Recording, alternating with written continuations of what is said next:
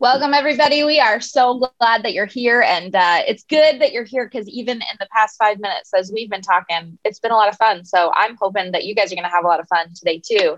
So I just want to welcome you to Forge America's Hub on Expo for mobilizing missional disciples. We're so glad that you're here. Now, last week, we actually talked about repentance. It was a great conversation looking at repentance as sort of the catalyst for individual formation and community transformation. And so we're super glad that you're back here today.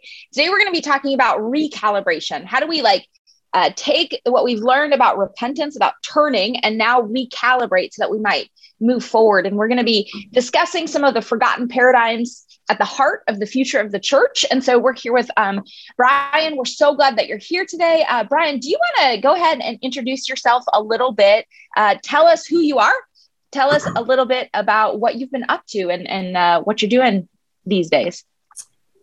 I'm just an ordinary person, and years ago was a part of the founding of something called the Underground Network, and so we have friends all over the world now, and still involved in that.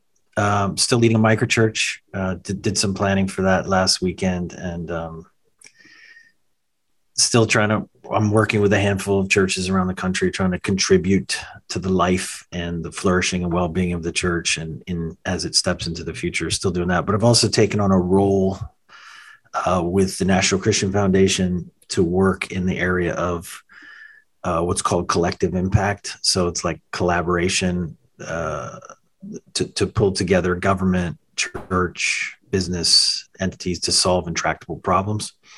So my sort of missionary activist side is getting fired up, so I'm involved in about 6 of those projects right now locally, collective impact alliances and projects. So I'll probably do that for a couple years here. And that's what I'm up to. Love it. Brian, it's so good to be with you, man. And thanks again for doing this. I was talking with you the other day, and I said, I love how in a lot of ways you've kind of mysteriously disappeared. And I love that, inwardly and secretly, I kind of want the same thing at times. It's to be able to be seemingly insignificant to the rest of the world's eyes, but to be really faithful in some small things. And so I love that, man. I love your posture. I love your humility. I'm a really big Radiohead fan, and the lead singer of Radiohead is a guy called Thom Yorke. And of course, he's written hundreds of beautiful, haunting songs. But his favorite song, so if you ask Thom Yorke what his favorite song is a song called How to Disappear Completely. Nice. And I love the irony of that. I also really like that song, but it's a skill, how to not be seen sometimes. I love it. I absolutely love it. In some ways, it takes a little bit of the pressure off too, especially kind of in our crazy Western culture, where the opposite is more often kind of the reality than not. But good point. Man, so I know Beth just mentioned this idea of repentance, and kind of as we dove into our discussion last week, I just shared an image. And again, this image is not magical. It's not mystical. It's just been more of anything, a visual representation, I think, of my own personal journey over the course of the last year, the journey of a lot of churches over the course of the last year, in the midst of kind of the unraveling. And so it might be helpful for others. And so I would love just to share that, just to kind of frame a bit of our discussion. We're kind of continuing a bit of that discussion this week. And so this was the initial image that we showed, and we talked about our current challenges and how we've dreamed of this better future. And really this last year kind of was a bit of an unraveling, so to speak, from COVID to the long overdue reckoning with injustice. A lot unraveled around us culturally, socially, politically, within the church. And oftentimes I feel like the tendency early on in the midst of that is to try to jump across this big kind of crevice U-curve. And instead of journeying downward and doing the hard work, I feel like oftentimes we're like no, give me the Band-Aid, give me the quick fix. Let me get past this uncomfortable kind of feeling that we're feeling. And so we just talked about the next step really beyond this unraveling is really taking a chance to ask God in the midst of our challenges, what are you trying to uncover? What are you trying to bring about in the midst of this? And then what are some things that we might need to potentially unlearn? And that led us to this pivotal point last week, where at the bottom of this U curve, you have metanoia, or you have this idea of repentance. And on the other side of it, it's not necessarily a lot of action more than it is a willingness to rethink and to wrestle. And so I would love, though, before we kind of move into the wrestling of paradigms and thinking through some paradigms, I'd love to even back up a little bit more and just simply ask you, Brian, as you've kind of looked and observed kind of all that's happened over the course of the last year, I would be curious to get your thoughts on what do you feel like's been uncovered in the life of the church? What do you feel like some of the challenges we faced in the last year have really uncovered that maybe God is kind of bringing to surface that we might need to adjust, rethink, do some things differently, or call us back to maybe an old way? I mean, yeah, what a big question. Probably there's some personal revelations for each of us, like an uncovering an apocalypse of your own character, or your key relationships or something. The model you operate out of has been called into question, almost certainly. Probably on a bigger scale, I guess, and not to be, dire, but I'd say a lot of people that we were calling Christian probably were realizing are not Christians. The church has been peopled with idolaters, and that maybe that's always been the case, and we can talk more about this if you want, but the truth is that the easier you make the walk, the more sort of self-serving we make the message, the more likely that we will have imposters, in our midst. I was thinking, because you asked me to think about the past, paradigms or whatever, I was thinking about that dynamic in the early church before Constantine, where there was this serious and ongoing, it was sporadic, it was intermittent, but there was the serious and ongoing threat of persecution, even martyrdom. And in that season, as difficult as it must have been to live through that, to be a part of that, there was no such thing as a fake Christian. Right? Because why would you do that? Why would you pretend? Why would you pretend to be something that puts you in threat? In danger for your life or something. Just nobody was going to do that. Nobody was going to be like, oh, I'm going to pretend like I'm a Christian.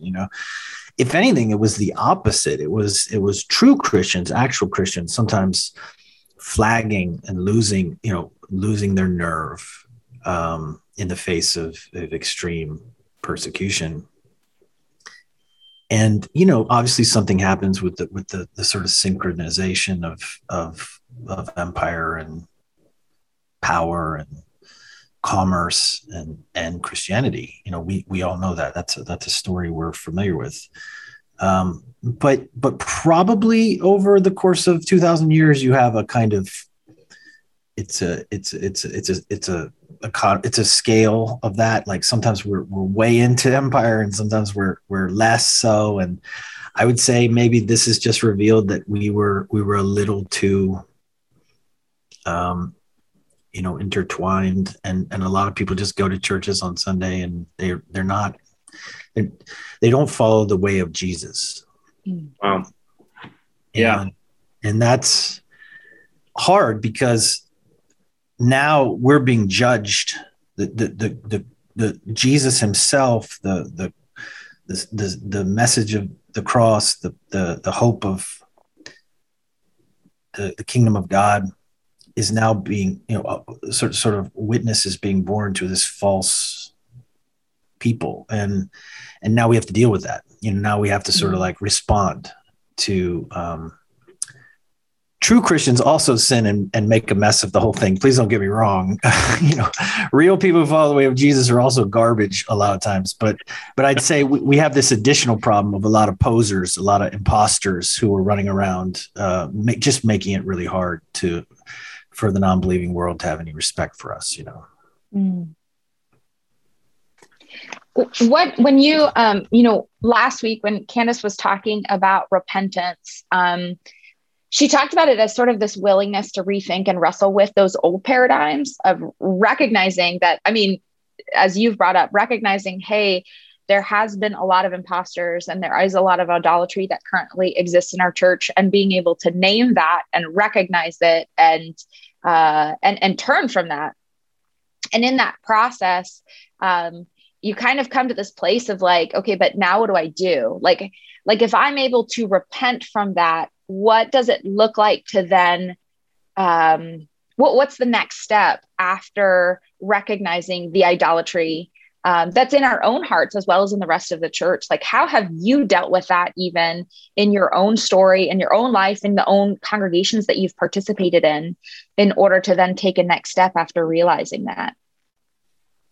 Well, first of all, repentance as a concept is full of hope. It's kindness that leads us to repentance, and then repentance offers this sort of newness of life and the possibility of a redo and a start, a fresh start and everything. Repentance is an incredibly beautiful, hopeful thing. It hurts, it's humbling. It's embarrassing, honestly, sometimes to repent. But I would say our problem right now is not that we're repenting, because we're not. We're the sort of in vogue term right now is deconstructing. So that's not repentance. So to try to take your thing apart and at the end of it only find yourself more righteous than when you started, so sort of like, we're pulling something apart. We're saying this is what's wrong with it. And like, I knew it all along, or like, I never co-signed on any of this stuff or whatever. That's dangerous ground. And by the way, I'm all for deconstructing things. I'm fond of that process. Please don't get me wrong. But if that's all we're doing, we're not repenting. We're actually not taking responsibility. So I'm big into systems thinking, and the one of the core truths of systems thinking is that you cannot change a system if you don't recognize you're a part of it and recognize the part that you play within it. It's just an error that we're making as we're deconstructing, as we're becoming thoughtful and critical of the systems we inhabit, to also not at the same time recognize I'm a part of the problem. I contributed to the system, and to some degree, I should probably focus more on that, on the part I played. The log in my own eye, than the sort of speck in the eye of my brother or sister or whatever. And so when and where there has been true repentance and us actually coming a reckoning of our own sin, our own error, our own mistakes, our own investment in the wrong things, frankly, that's beautiful and hopeful. And the church will live again. It will rise from the ashes of that repentance. But the threat to us, in my opinion, the more dangerous thing is that we're not repenting, actually. We're just judging everyone and judging the people that came before us as if they were incompetent and foolish, and how could they make such a stupid knuckleheaded system or something, as if we wouldn't, as if our kids aren't going to do the same thing to the stuff we build. That's good, Brian, because I do see that often, and in the sense of, you see it all over social media. It's so much easier to point out the mistakes in others instead of just simply saying, maybe I've gotten it wrong. Maybe I don't know. And honestly, I feel like the older I get, the more or less sure I am of anything. And for a long period of time, I was like, is that a problem? Like, should I be more sure of some things as I get older? But I think I'm slowly starting to feel comfortable that, no, maybe that's a good place to be, that I'm open. And who's to say, like you said, I wouldn't have made some of those same decisions if it wasn't for the grace of God. But yeah, it's my belief that we sort of cycle between these two challenges. One is to system and the other is to self. And so you can actually look at church history through the lens of that cycle. That the sort of Christian emphasis or focus, when it becomes the system. I mean, you can take our recent history, like let's say the late 60s, well, late 50s, 60s, and maybe even in the early 70s, you have the sort of rise of liberationist thinking and so on, of which I am in great debt. It's a real focus on the system. And then what happens is we neglect the self, the sense of responsibility. I can remember a time when I was trying to convince, like in the 90s, you're trying to convince college students that there's such a thing as structural sin, such a thing as systemic sin, that we can collaborate together to create systems that themselves are evil, because we're all sinners. And when we work together on something, we can actually make pretty, horrific little systems, But now it's fun. It's like I can barely convince a college student here in 2021 that there's such a thing as personal sin, that there's such a thing as, actually I'm also responsible. And so I actually think we're going to see in the 70s and then 80s, a response to that systemic focus and emphasis back to the self, that the Christian emphasis became about you and a sort of personal sin and personal salvation. And I bet that's going to happen again. I think we're going to see another cycle of that. When you have this sort of focus on the system and activism and no one's really looking at themselves, you will see a reaction. But of course, the way of Jesus it cares about both. We're supposed to be critical of the system and deny ourselves. And when we try to, somehow embody both of those concerns and the recognition that sin comes in both of those forms, I'd say we're probably humbled by that. Our posture is a little different. Our tenor or tone in the world is a little bit different because on the one hand, we're like, this system's horrible, we need to tear it down. On the other hand, like, I'm the problem, and I'm personally responsible for my own, I'm culpable for the system, Yeah. So I love that. Those things in tension, I think, is hard to do. But when the church has been healthiest, it's done that. I do love that tension. I think that is one of the paradigms that we have to wrestle with, that tension, that ebb and flow between those two things. Brian, you're using this phrase, sort of the markers of the way of Jesus, or the way of Jesus. You've said it maybe 2 or 3 times so far.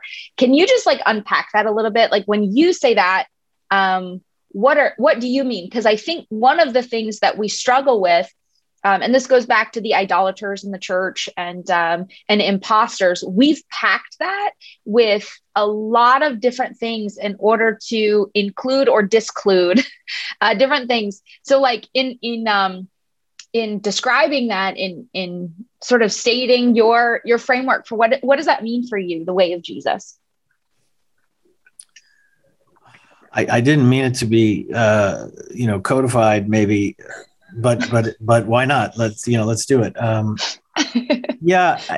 It's probably like the idea that we start with Christology, that thought of like Christology leads to missiology, which then leads to ecclesiology. So the church is the sort of, and I would actually say then also to eschatology, but the church is sort of third in a line of focus, So really, we just start with a relationship with an actual person who's alive and can be interacted with and wants to have a say and be Lord and leader of our lives. It's not an idea. It's not a philosophy. It's a person, an actual person. And of course, there's the teaching of Jesus, canonized in Scripture in the New Testament. But the Word of God, even the active, sense of hearing the Spirit of God or whatever, that's all relationship with an actual person, with Jesus. So I think if you can't find it in the life teaching, whatever expression of God in Jesus, you shouldn't be doing it. It's not normative in the life of Jesus or the teaching of Jesus. It's not Christian. Strictly speaking, what does it sort of equivocation definitionally. What does it mean to be Christian? It means to be someone who's like Jesus or tries to be like Jesus or is trying, it's, at least cares about Jesus. Look, I know people who claim to be Christian or used to claim to be Christian. And if I say Jesus said, turn the other cheek to your enemy or love your enemies, they would say, well, I don't care. I'm not going to do that. So I don't know what to do in that situation, because to me, that means you're not Christian. You're right. You do not follow the way of Jesus. Jesus said you must love your enemies. I'm not saying it's easy. I consider myself, for example, to be sort of a backsliding pacifist, I believe you should turn the other cheek and so on. But if someone strikes me, there's a good chance I'll hit him back. It's not because it's right. I don't think I should form some sort of philosophy where Christians should hit people back and so on. I just think that's wrong, and I'm wrong. And that's a part of what I love about Jesus. Also part of what I need from Jesus is to actually lead me to a higher way, and to reveal the heart of God to me, which is foreign to us, essentially, is foreign to us. So whatever, Lord, the lordship of Jesus, that's the way. It's like just a total commitment to the person of Jesus and his way in the world and whatever he said over what I say. Now, if we disagreed, like that's not what he meant or something like that, that's fine. I mean, that there's going to be plenty of that right. I really want to follow Jesus. You really want to follow Jesus. I want to embody who he is. You want to embody who he is. And we're not quite exactly sure of what that looks like in a given situation or context. Great. That's just the richness of the people of God. But when people actually are saying, I don't care that that's what Jesus taught, I'm not doing that, or I don't think that's right in this time, then we're just talking about something else. Yeah, that's huge. I've seen that a lot in the last year, especially as it kind of applies to power and like grasping after power or control or the need to be right or, well, it's my freedom or not. And it's like, I don't know. Jesus pretty much gave up his freedoms and power every time I looked. And yeah. So I'll give you just Matthew 5. Jesus said, do not resist an evil person. Like I want to resist evil people. Yeah. No, I'm not comfortable with that. It's not easy, but he said it and I'm his. And as far as I understand, soteriologically, he bought my life. And I want to belong to him. I do ultimately belong to him. It's again, thinking about the early church in the first 2 or 3 centuries, you had this intermittent persecution. Actually, there was a really profound controversy that occurred in the early church between what was called the lapsed and the confessors. You essentially had these people that were asked to sort of burn. Everyone's sort of could be periodically asked to burn incense or something to Rome, to Caesar. And then you had this problem of some Christians would refuse, and they could actually be martyred, actually killed for refusing to burn the incense to sort of, pay tribute to this idol. But they could just be imprisoned or their property seized or just persecuted or whatever. And so a lot of Christians did it. They lost their nerve and they burned the incense, to get the certificate for the year to say, I'm good. I've paid tribute to Rome.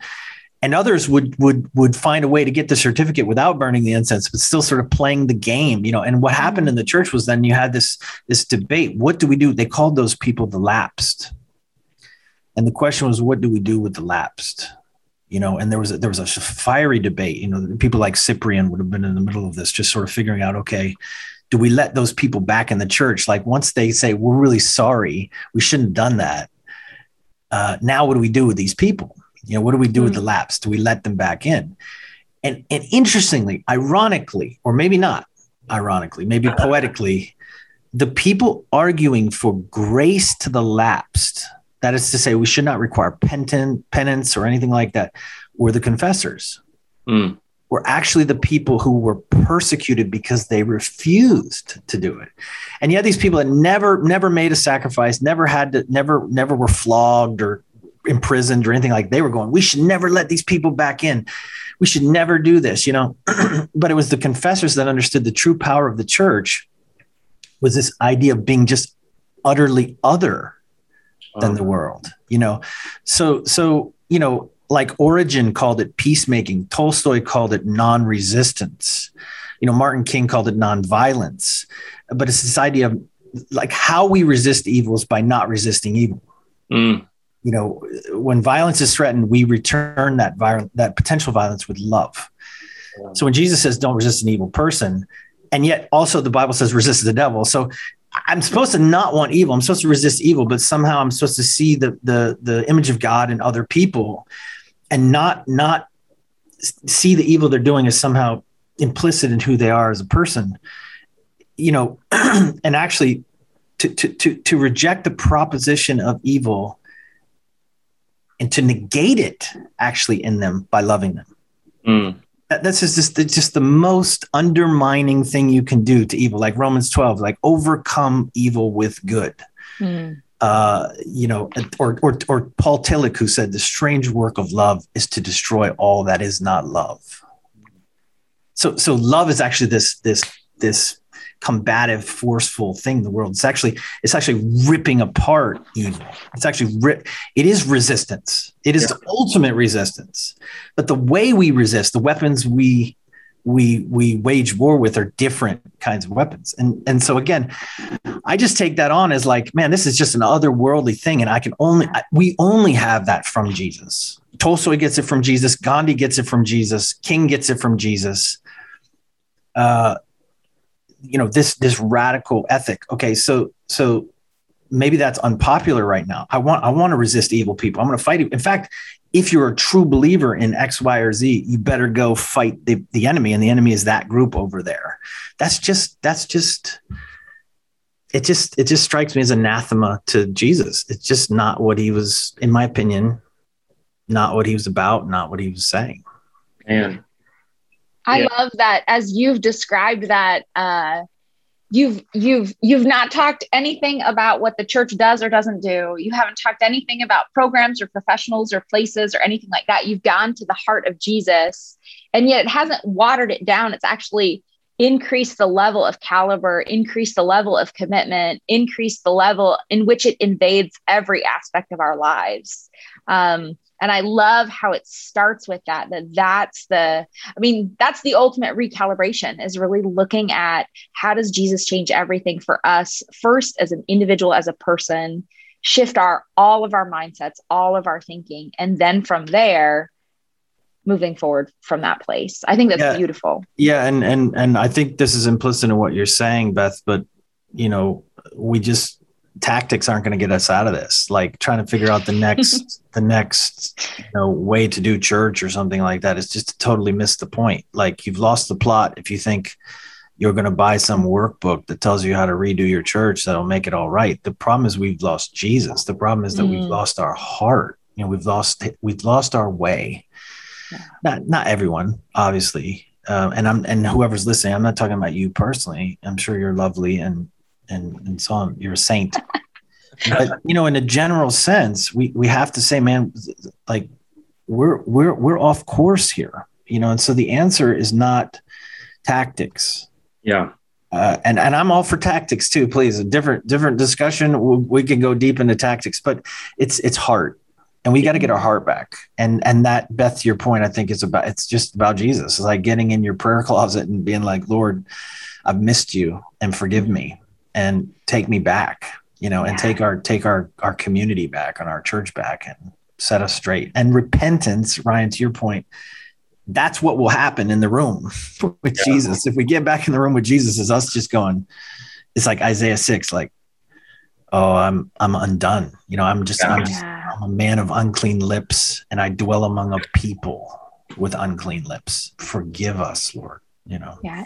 And I think it's so hard to get back to that place because everything else in our Christian culture, our Christianese churchology culture, is screaming at us that the markers are about something different than being with Jesus, that it's about all of these other markers. And so we get distracted and disoriented by those other accolades, by those other things that everyone else is valuing and all of the books are being published about and all the speakers are talking about, that when it comes to the simplicity of, no, I just want to meet with my Jesus. Like, I just want to be with him and I want to follow him and I want him to convict me in all of the different places so that I have hope and joy and new life. That just slowly fades away into the darkness of all of these other things that are. But what you said there, Beth, is really important. Like, I want to be with Jesus so that he will convict me. That is very different than I want to go sit with Jesus so he can co-sign on everything I already think. So I wouldn't want people to use that, the primacy of sort of Jesus above all things, to just reinforce their own point of view. I'd say that the primary experience of being with Jesus, well, let's say it's twofold. Being in the presence of Jesus is to feel overwhelmingly loved and to feel overwhelmingly convicted. Good. I'd say you've been with Jesus if you feel like everything you're doing is wrong. and yet you're totally and utterly loved and accepted. And that strange, impossible, dual reality, can only really come in the presence of God. So I want to be better. I want to grow, but not to perform because he already loves me, but because I see a better way and I want to please him. Yeah, that's a good distinguishing that kind of marker there, not to better perform, but just to simply be with him. I think in the last, I don't know, maybe even the last month, I've begun to realize more than maybe at any other point in my life, starting in, Christian ministry to some degree, as soon as I went into college. So for almost 20 plus years, it's been so intertwined, kind of ministry and what I do, as well as kind of my relationship and faith with Jesus. And it's like, if you pull them apart, I'm not 100% sure what's there, because it's been this weird kind of like, I got to be with Jesus so I can be better at work. I'm better at work because then that'll please Jesus. And it's like, and I feel like I'm coming into that for really honestly the first time in 20 years to really see that as, wow, I think I've made that more of a reality than I care to admit. But and I would be curious too, how many folks are listening are at that same spot oftentimes in their life, but certainly not alone in the midst of it. Well, or even just, we should all have a little anecdote like that, to be able to say that the last year or two has just really showed me something about myself, and I'm sorry.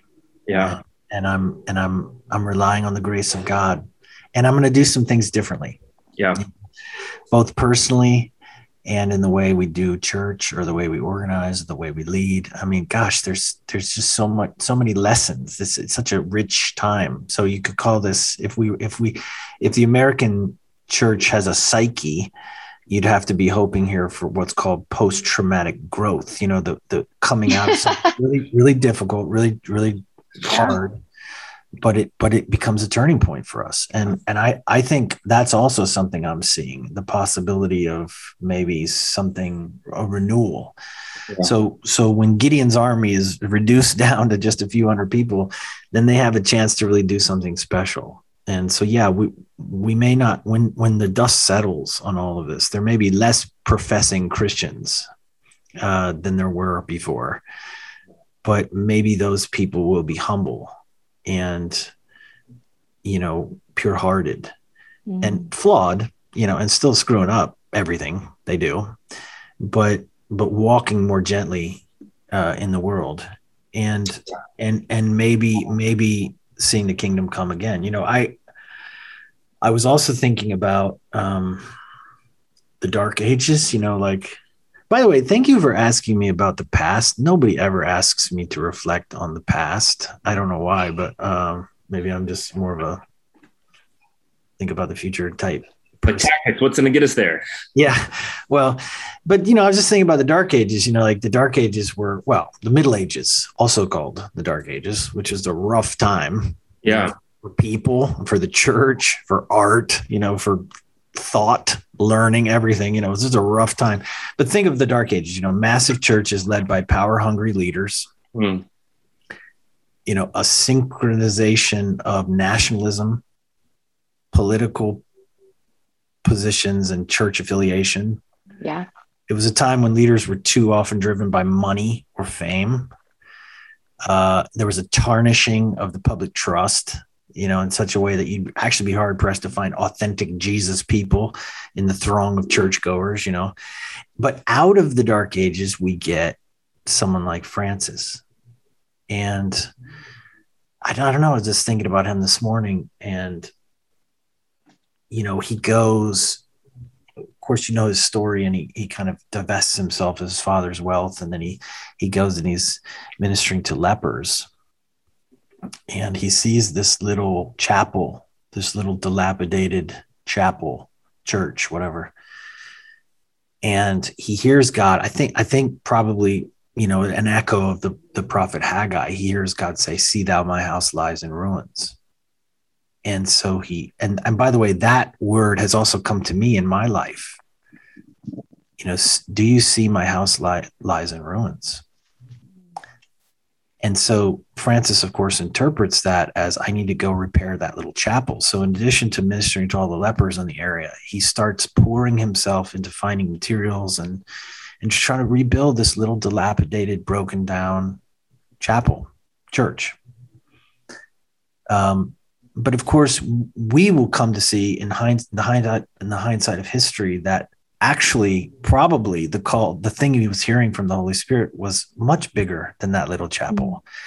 That actually God had called in the purity of his heart, in his concern for the weakest and the marginalized and the most rejected in the world, his love for the poor, his commitment to simplicity, to humility, to an obscure kind of walk with God. Actually, maybe God was whispering in his ear, my house, my whole church lies in ruins. And it did, and of course, Francis becomes a breath of fresh air and a sign of the kingdom in a really, really dark time. But, that call to change the church as a whole, I just think this is where we are. I think we're moving into some dark ages, And I think the call to change the church as a whole is not something you try to lay hold of. Instead, what you do is you put your eyes on one little chapel, one little dilapidated building, and love the lepers around it, and you just try to rebuild that. And the wonder of it is the church has changed by that.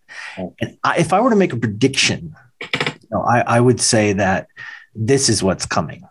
Like a positive prediction, like the revival that I imagine is brave, talented, gifted, called people putting their eyes on one little dilapidated chapel and just saying, this is how I will express my faith in God, my love for the church, my Christianity. Is not to make some big empire or make some big brand or some ministry, but to just rebuild this little chapel and to serve the lepers around it.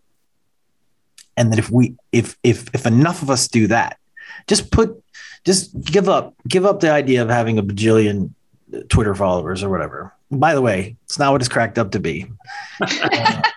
It's just a different kind of hell anyway. So, but to just say, I want something small, meaningful, to rebuild this one little piece of the church. And if enough of us did that, the whole thing would be rebuilt, right? Man. And Brian, it's kind of, in some ways, it goes back to my comment about you mysteriously disappearing earlier. When I moved to New York City about 3.5 years ago, I quickly realized that I could not live in New York City and sustain. Like, you just can't. There's too many people, too many things to do, too many restaurants to visit, too many, sights to see. And what we really had to begin to do was to say, no, what does it actually look like for me to live within a few blocks and to live really, really well? And I kind of took that same perspective and looked at church in general across the city. And there's fewer churchgoers or Christians or people interested in faith, maybe in the way that we would tend to think here in a place like New York City. And so I find that churches oftentimes have to be churches in the city. And partly because it's not very sustainable to be a church, so to speak, for a few blocks, or to do the small really, really well, to not worry about the church across the city, or even, take that and go the church across the country. But what I'm really called to do is to live faithfully right here. And I've noticed that I'm never going to make a living loving my street or my 2 blocks really, really well. And I wonder too, if that's a paradigm that we have to wrestle with. What is it that I think I've heard Alan Hirsch say a million times? You can't teach something to someone when their livelihood depends upon them not understanding it. Yeah. We've already talked about a lot of paradigms already of the kind of the forgotten way, maybe, so to speak, that might be necessary for the future church. But I wonder too, if we've got to rethink that in some aspects, like what does it look like to not have, massive Twitter following and just to love a handful of people really well, much like you described, Francis? Yeah, I'm writing an article right now called, you've heard the term too big to fail. It comes from the banking industry. I think like you just, yeah. You have an entity or an enterprise that just like, it can't, if it fails, everything falls apart. So we just can't, it's too big to fail. And so I'm forgive me for sucking on this, guys. Just my throat sucks. So no pun intended, but, so I'm writing this article, like essentially titling it "Too Big Not to Fail." And the question is, have we imagined a church, like a form of church that we wanted to just grow? And we just thought it just needs to keep growing. And actually growth is a sign of the blessing of God, the presence of God, the goodness of God. So when we're not growing, we sort of sit around scratching our heads saying, what's gone wrong, Mm-hmm. And I don't mean growth of the kingdom. I mean growth of our brand, growth of our name, growth of the people in our building, doing our programs, giving to our budget. So it's a very narrow, version of growth. Yeah. And what is that in us that wants to build something bigger and bigger and bigger and bigger with no ceiling, no imagined ceiling? Like I've never heard anyone in the American conversation about church say there is such a thing as a church that's too big. That somehow we lose our way, we lose our heart, it's unmanageable, whatever. So, think about it for a second, just as an exercise in imagining. Just stay with me for a second. And those listening that are part of big churches, please don't be offended and don't be hurt. I don't mean, let's just do it as an exercise in imagination. To try to grow something bigger and bigger and bigger. It really just means that we want everything to be under one leader or one hierarchy or one name, one structure. Because if we thought about growth in a kingdom sense, which we all understand, like viral growth and, just out of control and so on, that wouldn't be enough. That wouldn't be what we're actually ambitious for.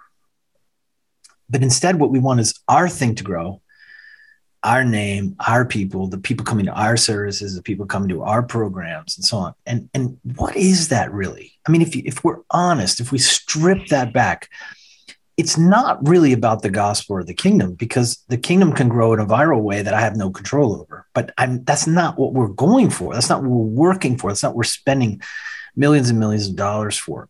What we're talking about really, if we're honest, and maybe this is a part of what COVID can teach us, and our go back to our thoughts about repentance, what we're really talking about is control.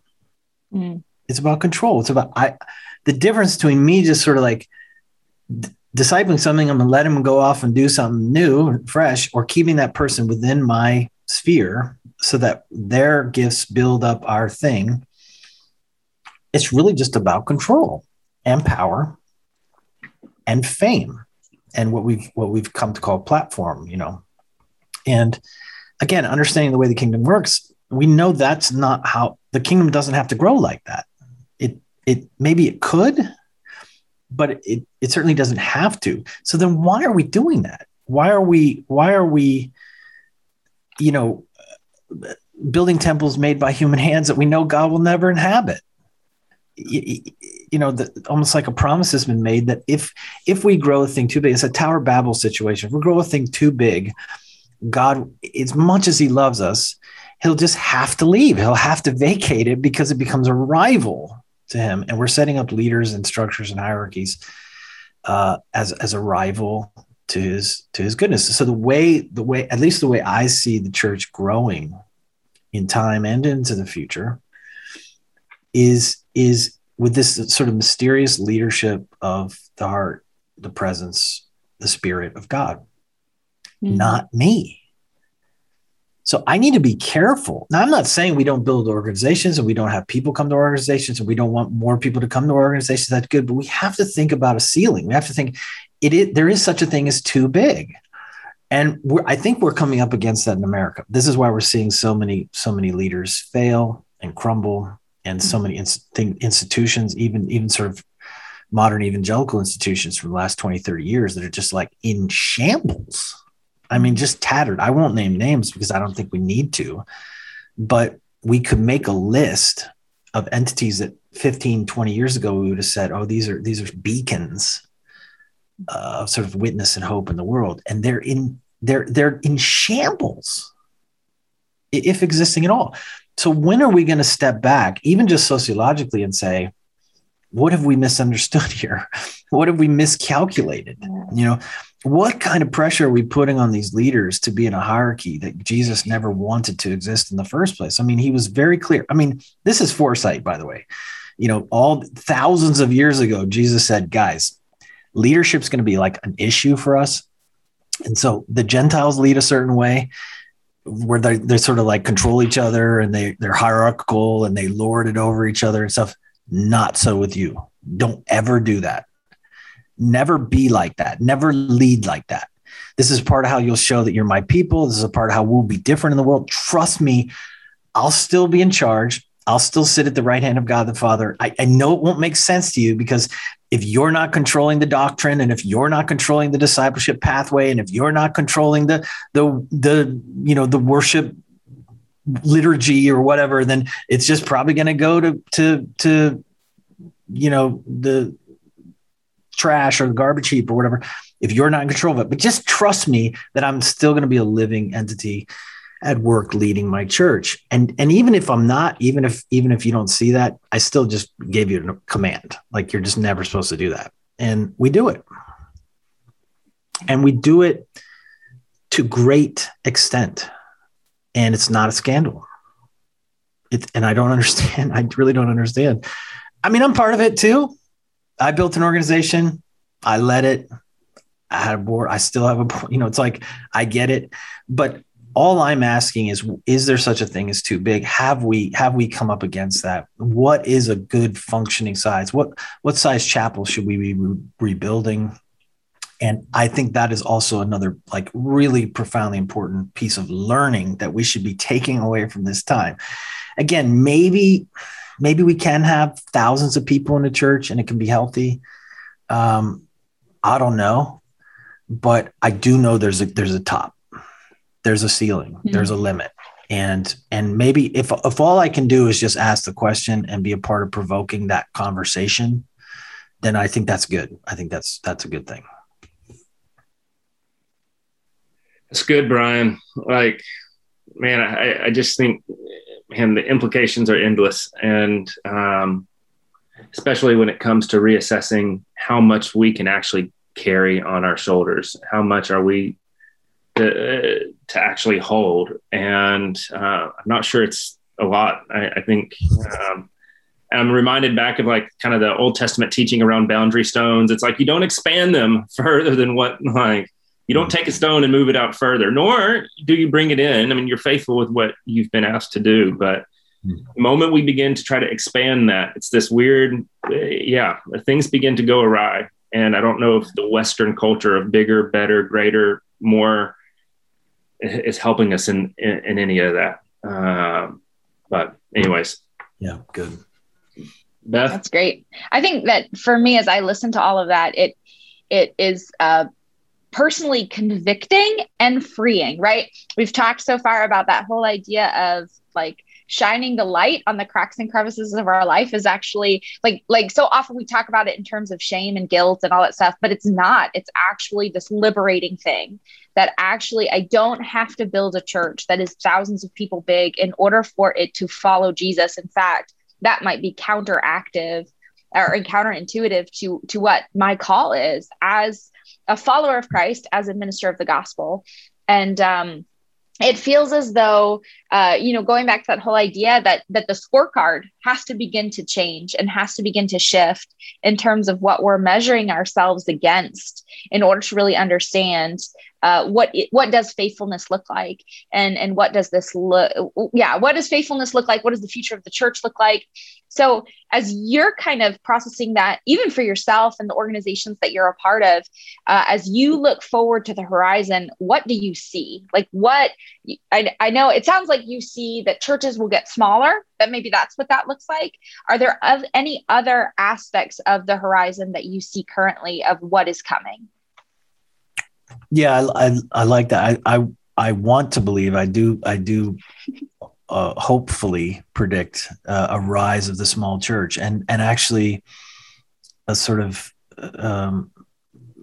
generation of leaders who will say, I will take a small group of people and lead them towards Jesus and try to make some sort of lasting impression on the place where we are and live. Now, I'm not saying, of course, because we live in a day and age where communication and media is so ubiquitous, those people will get platforms. Probably they'll be known and so forth. But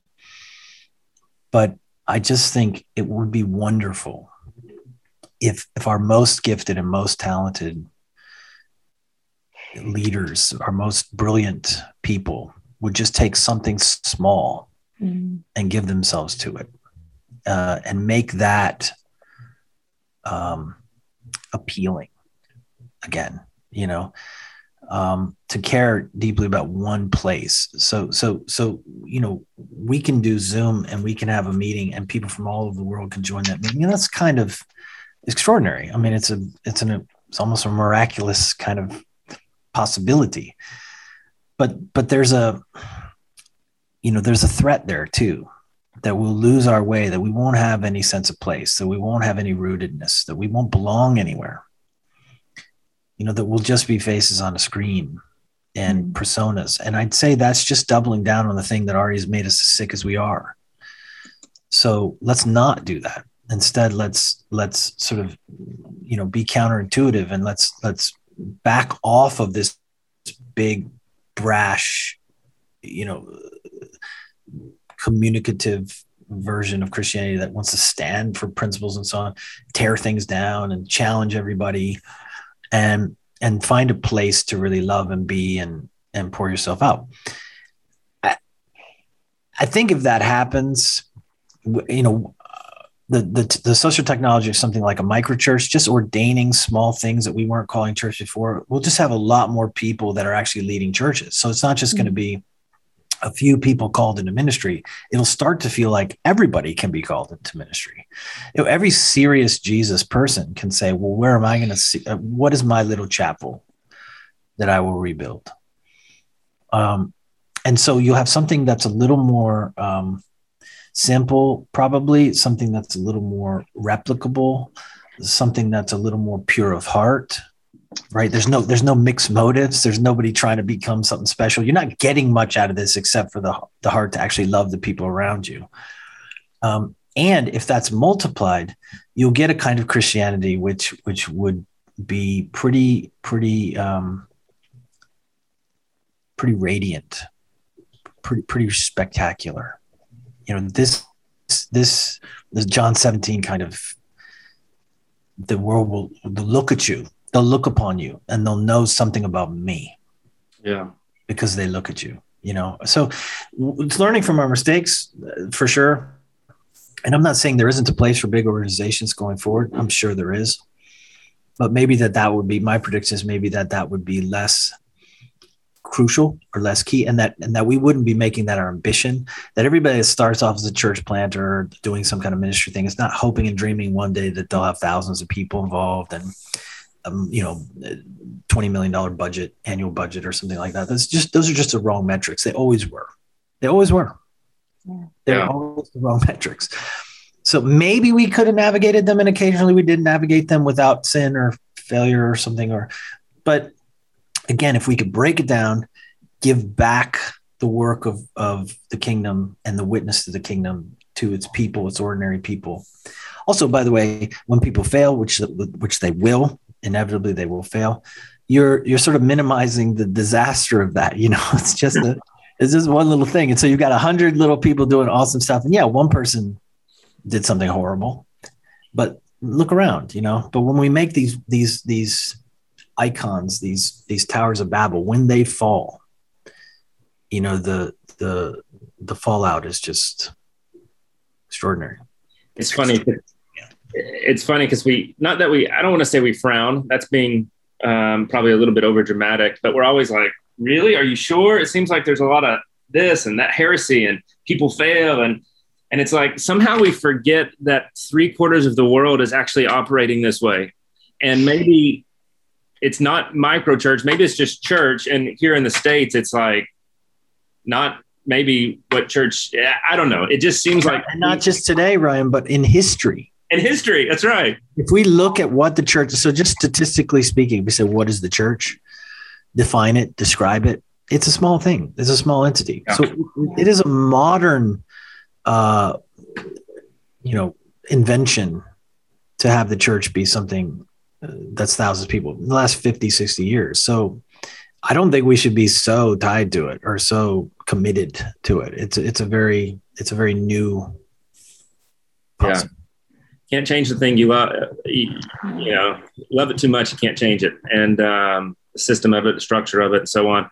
Hey, here's one last question, then we'll wrap up. So you got 30 seconds to answer this. I don't know if I have a feeling I know how you're going to answer it, but how do you balance focusing where you're at with connection to a wider global church?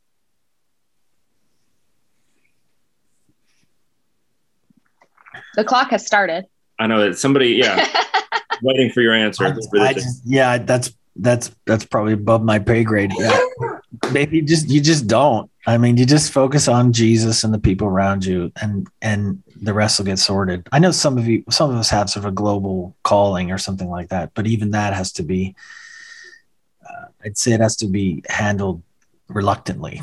We need to be rooted.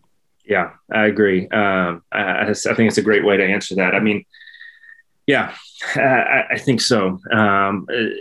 Brian, I know that today this has been incredibly helpful for me. It's been super inspiring.